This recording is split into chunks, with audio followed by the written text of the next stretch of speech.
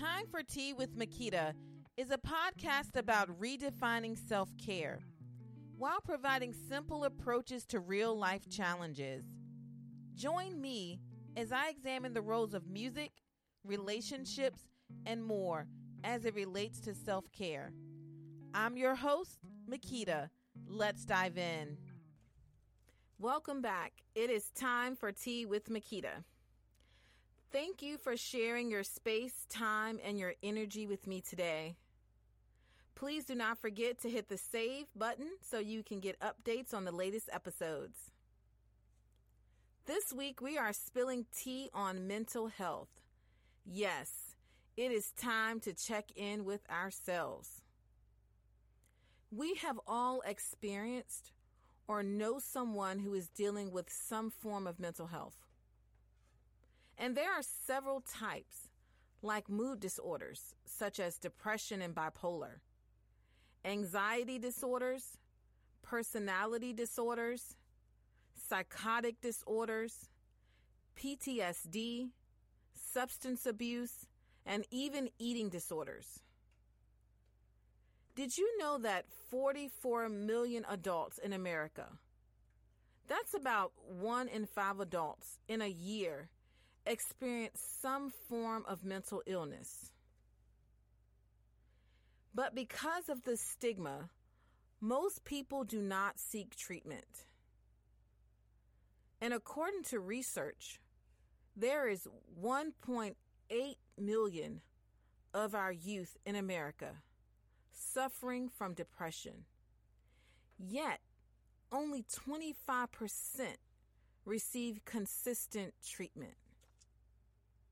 I want you to let that sink in just a little bit.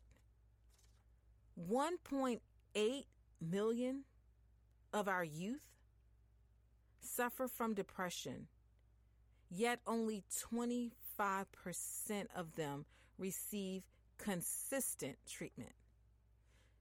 Now, that's not even looking at low-income minorities. They haven't even added that in as a factor.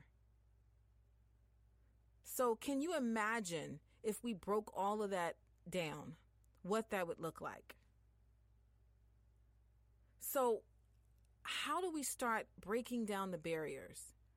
How do we start getting individuals to want to seek treatment? Well, first we start having conversations just like this one. People have to know where they can go to get help. And they have to know that they won't be stigmatized or labeled just because they have some form of mental health. And it has to be more accessible and covered by our insurances. And we need community outreach programs. Our communities have to step up. We need more people involved. We have to spread the word. We need to start having these conversations with our family members, with our kids, our spouses, our friends. We need to let everyone know that you're not alone. As I said, there's 44 million adults in America that are suffering. And half of them don't seek treatment for various reasons. A good example for me was, I remember last year during the COVID lockdowns, I had read an article, and it was about coping with stress and depression during COVID.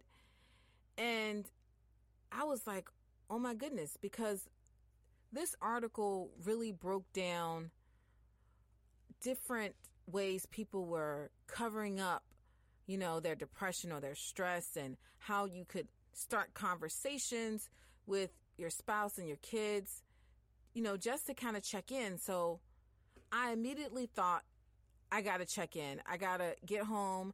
I got to talk to my kids. I got to talk to my husband. So the first person I talked to was my youngest daughter.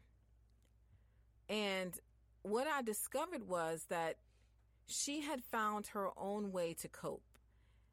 She had started painting. She told me that she was using acrylic, and she started telling me about how she would get up every morning, and this would be the first thing that she would do. She would start painting, and this would help her to relax and reduce her stress levels.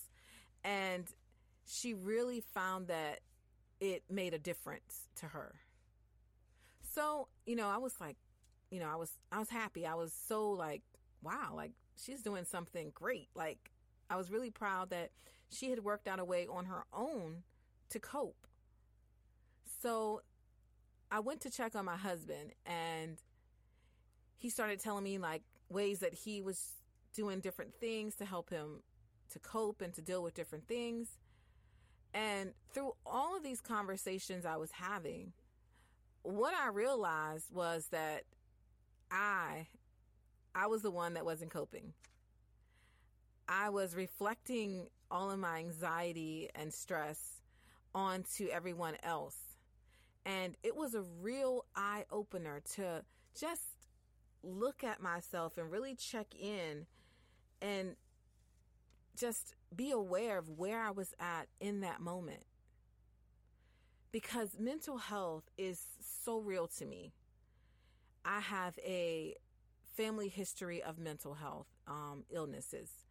I had an uncle and an aunt who were schizophrenia. So I understand how real mental health is. I understand how it can impact and influence your life. I've seen it firsthand. I've seen how when family members really don't understand what someone is going through, how it can even divide and tear apart a family.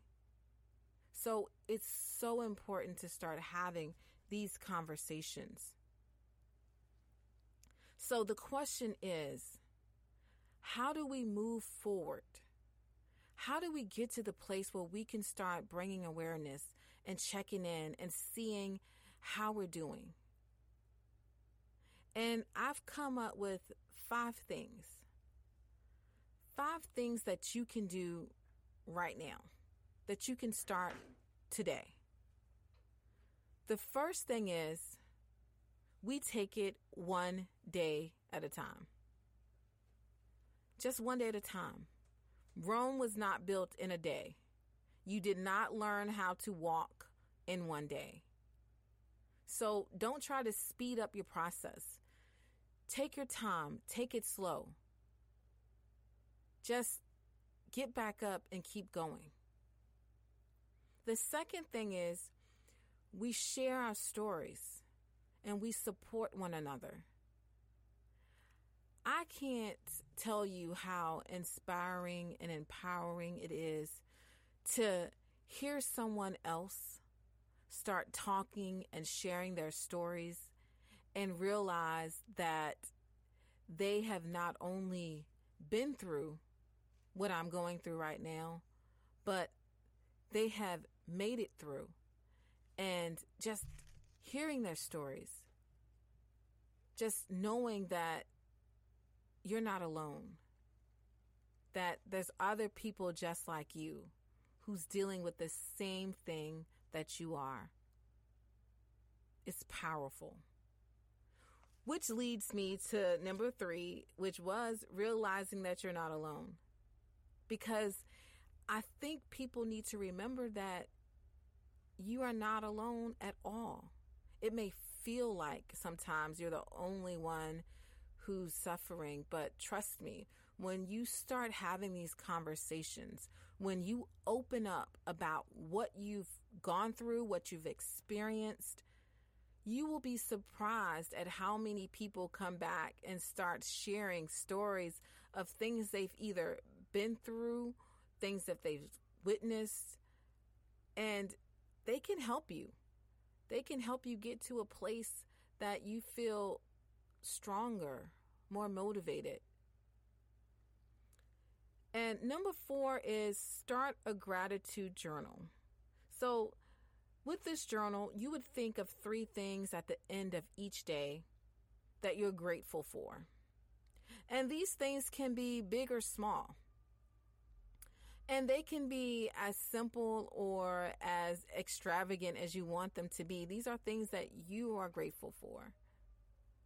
I bought a gratitude journal a couple of months ago when I started writing and sharing some of my thoughts on Facebook. And I can remember one of the things that I was grateful for was being able to get off of work and come straight home. Now, this may not seem like a big deal to some people, but it felt good knowing I didn't have to make any stops or do anything but go home. So just think of things that you are grateful for, things that make you happy. And number 5 is exercise. And this can be any form of exercise, such as walking, gardening, yoga, swimming, running, whatever you want to do. Try to spend at least 30 minutes just moving. Exercising helps to boost moods. It helps to reduce anxiety and depression. And it releases those happy endorphins that really make us feel good. So take some time to check in on your friends and your family members, but don't forget to first check in on yourself. You cannot help anyone if you are not in a space, a mental space that is healthy for you.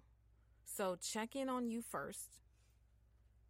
And if you're feeling like you can handle that, then you move on and you start checking in on the family members, your friends, co-workers.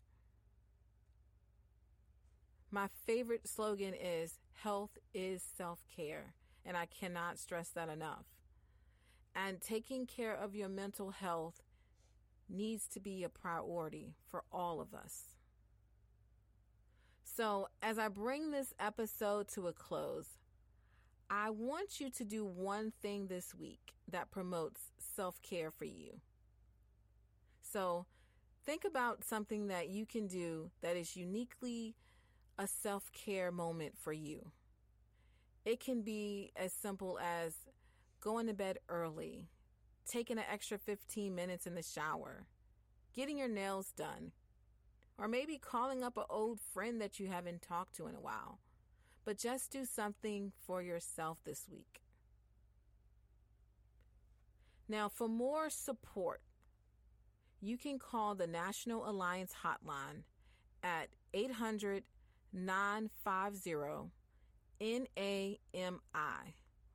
Or if you're in a crisis, you can text NAMI. Now we're going to switch gears a little bit into today's tea of the day. And my tea of the day is lemon balm. And I chose this tea because of its great ability to help reduce stress and improve insomnia. Now, you can find me on Instagram at Smith Makita or online at my website at beautifully-unbalanced.com. Until next time, namaste.